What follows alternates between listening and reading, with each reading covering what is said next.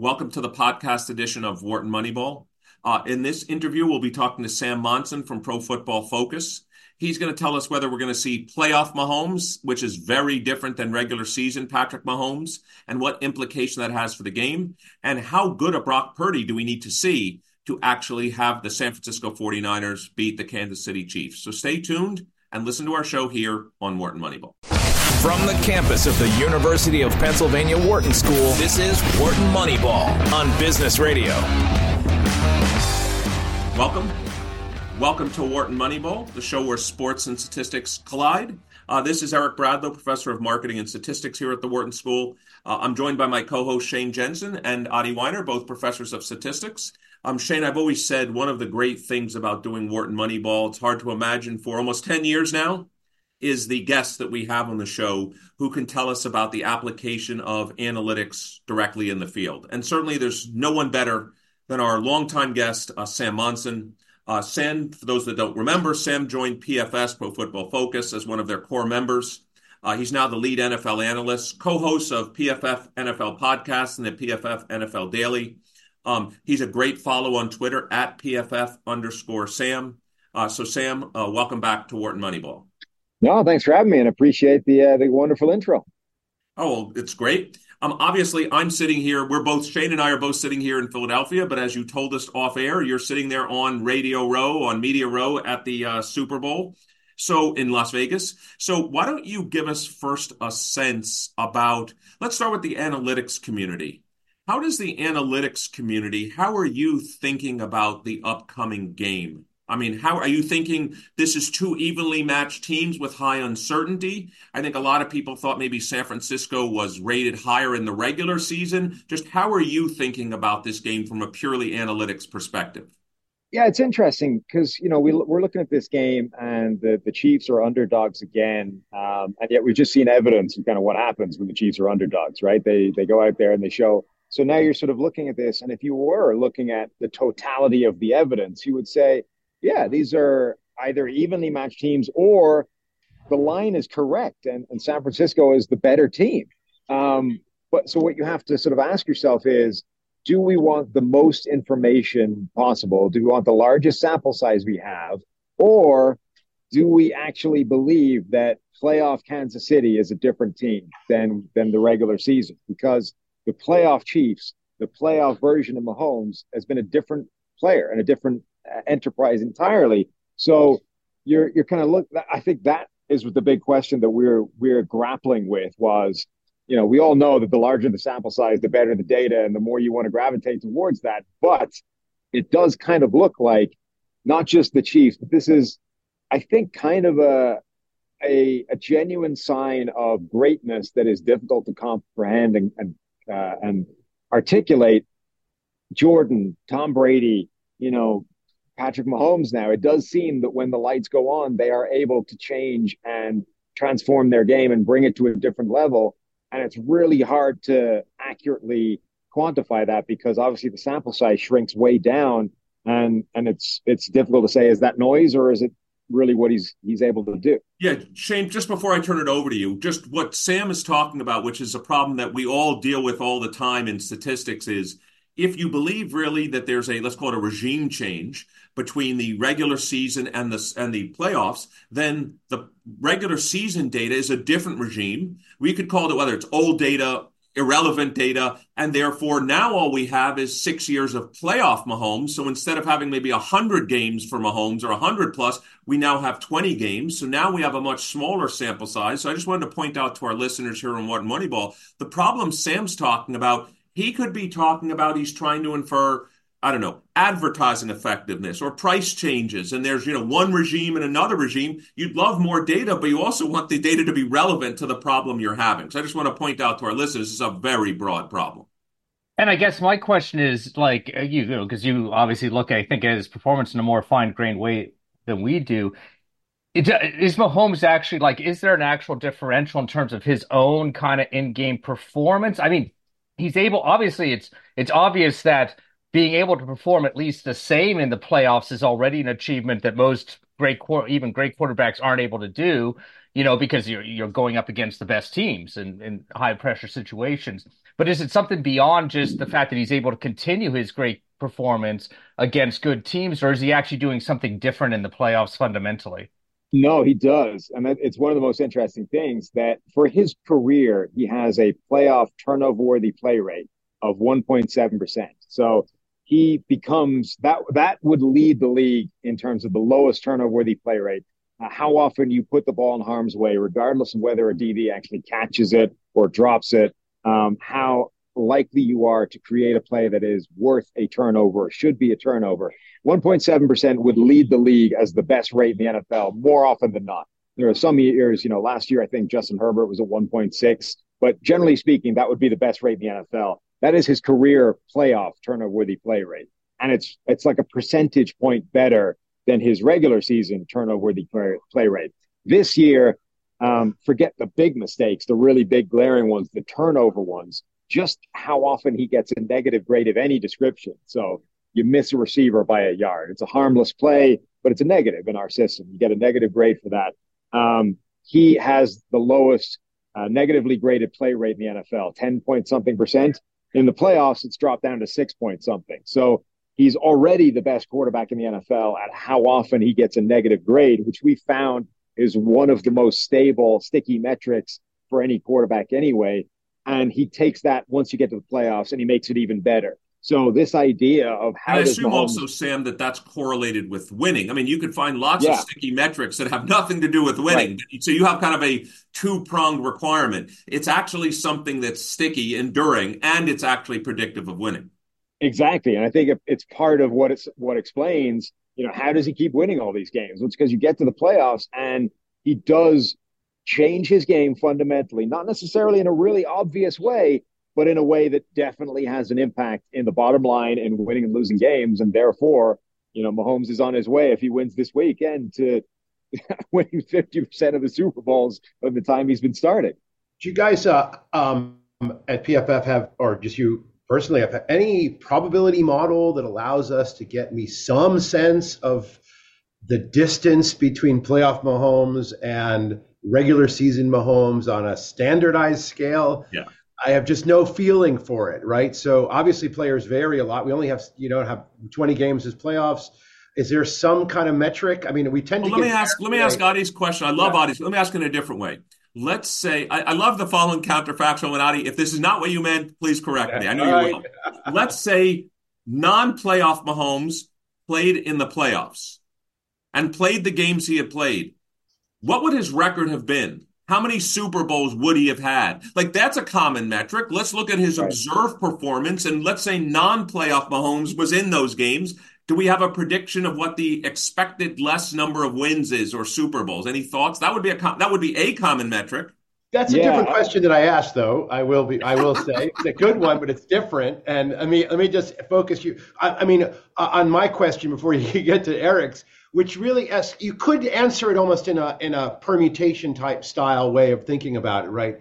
Meaning you could label 20 games playoffs and 100 games, if that's how many he's played in outside of the playoffs, just approximately, not playoffs. And you have a grade or some kind of score for each game, and you might ask yourself, what's the distribution of, say, 20 randomly picked games, and then find out where the 20 playoff ones are on that scale. That would be actually a fun project. I mean, I wonder whether students could do it if you haven't done it, to give you a sense of how deviant these 20 games are from his original 100. If you don't have an answer, which you probably don't, you have some flavor for it. Like how many standard deviations would be a model-based way of measuring that? Is playoff Mahomes from ordinary Mahomes? Yeah, we haven't dove too deeply into it at all. In addition to all the problems we've already talked about how you sort of dive into all that stuff, there's also the fact that year on year, each one of these playoff teams is different. The supporting cast is different. The defense he's playing is different. It's not a constant, right? It's not a control sample size for just the only variable being different, being playoff versus regular season. So all we've done is a very surface level look at, what is this PFF grade, playoffs versus regular season, stuff like the turnover worthy plays we talked about before. That drops a full percentage point. That's a significant jump from he's on the better side of the NFL on that, but he's usually not the first, second, third quarterback in the NFL in terms of risk averse play and turnover worthy plays. When he gets to the playoffs, he becomes basically the best quarterback in the NFL at avoiding those plays. So it's definitely not a thing we really created a full look at the picture on. Yeah, I guess I'll maybe comment on a further complication on that permutation analysis is the idea that, I mean, it's not Mahomes in a vacuum. Obviously, he's also got a great coaching staff and, kind of schemes and kind of game plans that evolve as the season goes on. And so under that permutation sort of analysis would assume that somehow, we're holding scheme constant or something like that. Whereas, again, you could imagine a world where the Chiefs, know they're going to the playoffs and hold out kind of, make sure that they have their best plays and best schemes and, best ways of making Mahomes excel until the Yeah. playoffs, and it's And hard to then kind of deconvolve those, I feel like. And then the sort of flip side working against that is generally speaking, the deeper any team goes into the playoffs, the more injured and banged up and the personnel Yep. is changing, right? Yep. Like the team in week 20 is going to be significantly weaker from a personnel standpoint than the team in week one, by and large, right? Everybody's healthy to start the season. Teams get banged up, and usually the healthier teams are the ones that make it deep into the playoffs, but they're still ravaged by injuries. I mean, AFC Championship game, Kansas City just lost Charles Omenihu, who's a big part of their defensive line. He's not a factor anymore in the Super Bowl. So, Sam, Sam, let me ask you, there is while we've talked for the first 11 minutes here, and by the way, we're here on Wharton Moneyball. This is Eric Brather. I'm here with my co-hosts today, Shane Jensen and Adi Weiner, some combination of the three of us, and Cade Massey are here every week on Wharton Moneyball. We're talking to Sam Monson. Sam's the lead NFL analyst and co-host for PFF NFL Podcast and PFF NFL Daily. We could spend all the time we have talking about Mahomes, but there is actually a quarterback on the other side who many people would have argued for a while during the season was looking like the MVP of the season. So how are you guys at Pro Football Focus viewing Brock Purdy? Let's remember, in his first 2 years, I have to think you probably know exactly his one-loss record. I'm making it up. I don't know, 20-3 of or 20, whatever it is. He hasn't started two full seasons because he's had some injuries, but he's also made it to he made it to the NFC Championship game last year. Obviously, he got injured during the game and basically didn't play any of the game, and they couldn't throw the ball, so that the Eagles may have won anyway. But I mean, he's had a remarkable two first seasons. How do you guys at Pro Football Focus grade Brock Purdy? Yeah, he's the classic sort of problem of perception, right? Like he's in this world of no nuance and black or white and one extreme or the other. He's either a fraud, a product of Shanahan's system, barely deserves to be there, and we're seeing him exposed in the playoffs, or he's the MVP, he's the next Tom Brady, the next Joe Montana, and the truth is always somewhere in the middle. And Brock Purdy, I think for a while was building a fairly legitimate MVP case but part of that was because nobody had a great MVP case this season. It was a weird year where, just as somebody started to emerge as a clear MVP, they had a bad game that almost became disqualifying. And that seemed to happen to everybody except Lamar Jackson. And then his sort of disqualifying game came in the playoffs after the point where the MVP has already been voted on, So I think Purdy was starting to build that case. And it doesn't mean that you sort of say none of the other stuff is real, right? He's clearly benefiting from a Shanahan offense that is the current meta offense in the NFL. I think Shanahan offense quarterbacks were 1, 2, 3 in yards per attempt this season. The top three guys in the league were running some variant of that offense: Houston, Miami, and San Francisco. Nick Mullins has the same career average yards per attempt as Aaron Rodgers. We know that offense is, it produces offense. It creates beneficial throws. And if you just take what's there, you will have impressive stats across the board. He also has George Kittle, Brandon Ayuk, Deebo Samuel, Christian McCaffrey in the backfield, Trent Williams at left tackle. Like, the supporting cast is fantastic as well. These are real things too. But it doesn't mean that he's also not bringing things to the table. And where I think he becomes a fantastic fit for this system is Brock Purdy's biggest strength, I believe, is the late in the down, improvisational, ad-libbing ability So right as Shanahan's offense runs out of answers is where Brock Purdy's biggest skill set comes into play. So I think the combination of the two is actually more powerful, more potent, and more effective than the sum of the individual parts on its own. And that's why I think you see this big leap in win-loss ability, this big leap in production from Jimmy Garoppolo, who's also, a pretty good quarterback capable of running that offense, to Brock Purdy. The big difference is the way the Purdy strengths play into this offense. So let me ask you a question. Then I think Shane wants to jump in. Let me ask you a question. I was just going to comment on those turnover-worthy plays, and Jimmy Garoppolo, man, that guy was the king of the turnover-worthy plays. Let me ask you a question. Maybe it keeps getting bad. Maybe Adi's point about putting things on a common metric has stuck into my head, and I keep thinking about this. Let's say everybody plays at Pro Football Focus's expectation, except Patrick Mahomes plays at expectation, which is great, and Brock Purdy plays at the 90th percentile of the distribution, what Pro Football Focus thinks his quality is. Does San Francisco win the game? Like, in other words, if I just told you right now, however good you think playoff Mahomes is, I'll even give you playoff Mahomes, and however good you think playoff Purdy is, Mahomes plays average playoff Mahomes, but Purdy plays in the upper end of his distribution. Does San Francisco win the game? Yeah, I think they probably do, but I think they need that to win the game. Well, that's what I was going to keep going. Yeah. That's what I was going to ask you. I think that really is the key for the 49ers. Like, this is the best defense that's ever been paired with Patrick Mahomes. Playoff Mahomes looks to be a real thing. Playoff Kelsey might be a real thing. Andy Reid with, 2 weeks to game plan, I think is a real thing as well. Even though it's no longer the perfect record that it once was that people would always bring up, it's still a pretty phenomenal record when Andy Reid has got some time to work and game plan for somebody. So I think you're going to get the best version of the Chiefs or something pretty close to it. I think you can definitely argue that overall San Francisco is a better team, but they need the most important element of that team, Brock Purdy, to play at something like his best level for that to be able to keep pace with what I think will be a better version of the Chiefs than we've seen from most of this year. I think the Chiefs can afford, some part of that not necessarily to fire or to just be average, and they'll still be at right there. The 49ers they can't have Brock Purdy playing the way he did against Green Bay, the way he did against Detroit for, most of the game. They need him to be playing the way he was playing earlier in the season, where he was absolutely cooking relative to his overall kind of distribution curve.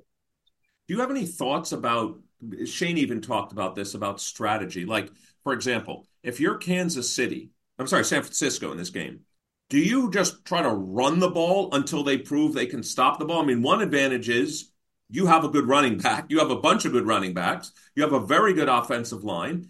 Kansas City's been somewhat vulnerable to the rush, more so vulnerable to the rush than the pass. And every minute you're on the field is a minute Patrick Mahomes is not on the field. So if you're San Francisco, do you take a totally different strategy in this game? Matter of fact, your goal is to win this game 17-14, not 35-31. You'll take either, but you think there's a greater chance of winning at 17-14 than 35-31. I'm just interested in your thoughts. Yeah, I mean, I think if they're able to run the ball well, there's almost no team in the NFL that isn't in a better position to win if their run game is firing in all cylinders and they're, rattling off 4, 5, 6, 7 yards of carry. It works. It doesn't mean it's the best approach to just run into a game and try and run the ball at will, regardless of how it's going. But if they have the capacity to have a successful run game against the Chiefs, they're absolutely in a better position to win the game than they would have been if the Chiefs are able to stop the run without allocating extra resources to it. So, yeah, if Christian McCaffrey is a huge part of this game and that is successful, and they don't need Brock Purdy to carry everything on offense and win the game passing, yeah, I think their chances of winning that game goes up. So let me ask you one more question about the game, and then I want to, since we have you, I'd love to hear your thoughts about the NFL draft, and specifically there's one aspect of it I'd love your thoughts about. So who do you think wins the game? Do you have any prediction of the score in the game? What do you think is going to happen in this game? And who's the MVP of the game? I think that the Chiefs win the game. I'm kind of surprised that the line hasn't really moved. Everybody seems to be of the same opinion that we've done this a couple of weeks in a row already. We're not doing it again. I'm not betting against Patrick Mahomes as an underdog. it's not going to work. So everyone kind of seems to be agreeing on that, and yet the line's staying where the line has been, and San Francisco is favored. I think I think the Chiefs will win. I think they'll get a better version. I think Mahomes will be MVP if they win. I do think it'll be a shootout, though. I think there'll be a lot of points in this game. I think both defenses are good, but I don't know that the 49ers are going to stop a relatively mistake-free Patrick Mahomes. And I think that 49ers offense is good enough that they will be able to at least get close to keeping pace with the Chiefs. So let's spend a few minutes that we have left with you, Sam. Again, we're talking to Sam Monson. Sam is one of the core members of PFF. He's the lead NFL analyst. You can follow him on Twitter at PFF_Sam. Let's talk about the draft. How do you see this year's draft? I mean, people are talking about, especially at the quarterback position, as being one of those transformative drafts with Caleb Williams, Drake May. Now people are even saying, I can't even believe I'm saying this guy's name because he was awful. But Bo Nix, I mean, I don't know. He was awful. He was awful. The new Bo Nix, the Auburn Bo Nix was terrible. But, there's maybe, and people are even talking about 5, 6, 7 quarterbacks going in the first couple rounds. How do you see it? Do you see this as the classic escalation of quarterbacks that always happen? Or do you actually think we may have 2 or 3 transformative, let's call them franchise quarterbacks in the draft? I think Caleb Williams is definitely in that category. I think he could be special. I think his ability, his potential, his capacity, the things that he can do are very Mahomesian. You're going to see a lot of those comparisons. His arm is exceptional. He's incredibly athletic. He is also capable of doing can you work within the confines of a regular offense? Can you throw just on time in rhythm without creating and without extending the play, without doing all that kind of thing? So I think Williams is in that kind of category, and he should be the number 1 overall pick. The rest, I think, sounds more like that annual thing of we need quarterbacks. We're going to start pushing them up in the draft. And it's also very difficult to tell. I mean, the 2021 class, the Trevor Lawrence, Justin Fields, Mac Jones, Trey Lance, that class seemed special at the time, right? Everyone pretty much loved all 5 of those quarterbacks. They were very different, but they were all very, very good prospects. And right now, the only one of them that looks viable or high level is Trevor Lawrence. And even he hasn't really lived up to that, the best prospect since Peyton Manning, since Andrew Luck, since John Elway. Yeah, those are the 3. It was Andrew Luck in 2012. If he went back before him, it was Peyton Manning in 98. And if it was before that, it was John Elway in 83 or whatever that was. So 83. That was what he was billed as. And he's been good. He hasn't been at that level yet. So I think it's always hard to tell with quarterbacks. But I do think this looks like a good quarterback year with a special number 1. So let me ask you one last question also. If you're the Chicago Bears, and you have the number 1 pick. Well, so far I don't have to say anything. If the Chicago Bears have the number 1 pick, do they dump Justin Fields or do you and draft Caleb Williams, given your belief and many people's belief that it's a transformative quarterback? Or do you stay with Justin Fields? Maybe you can get a Herschel Walker-like load for this pick, get 4 or 5 number 1 picks, or 3 or 4 number 1s and number 2s. You're okay with Justin Fields. You can be a good team, but let's build around him. What do you do if you're the number 1 pick? And that's always the missing piece of the puzzle from the outside, right? It's what does that trade look like? In terms of as an abstract concept, I would move on from Justin Fields. I don't think we've seen enough yet to be confident that he is going to be the guy in a year's time that you hand a $50 million a year contract to. He might get there. I'm not saying he can't be, but I don't think you can be confident in that right now, at which point I would push the reset button. I would go get the new guy. The contract starts over again, and I would go in that direction. But suppose, by the way, this is what I heard this morning on ESPN and stuff. Suppose you're the Commanders at number 2, who just hired, I forget whoever their offensive coordinator is, the guy that was Caleb Williams' coach at Kingsbury. Yeah, Kingsbury. Suppose the number 2 team says, we'll give you number 2 pick and a couple of number 1s to move up. And you're like, you know what? Maybe Drake May's better than him. Would you do that? I think there's a big drop off, so I wouldn't be keen on that. If I was moving in that direction, if I was taking that deal, I think I would be sticking with Fields rather than going to Drake May or the next guy down the rung. But that's the variable, right? I haven't fielded the phone calls. I don't know what's being offered, Right. and what's being offered changes depending on how far down the draft you're going, right? So it's a very movable feast. But my default position would be, if I'm Chicago, I'm using this pick until somebody gives me a deal that's too good to turn down, where I decide, okay, that changes the math. Now I think we're better off taking this haul, even if I need to pay Justin Fields $50 million a year next year. I think I'm getting so much value in young draft talent that are going to be on their rookie contracts. We always think about it in terms of the rookie contract for the quarterback, because that's the best value, right? Brock Purdy has the best value contract in the NFL because he's the last pick of the draft and he's playing the most important position. So those two things together make him the most valuable contract in the entire NFL. So that's what everybody's chasing. But if you had the quarterback on a giant contract, but you've got 6 new rookie contract players that are making an impact for you, that might add up to the same level. That might be fine too. Spread across different players. Right.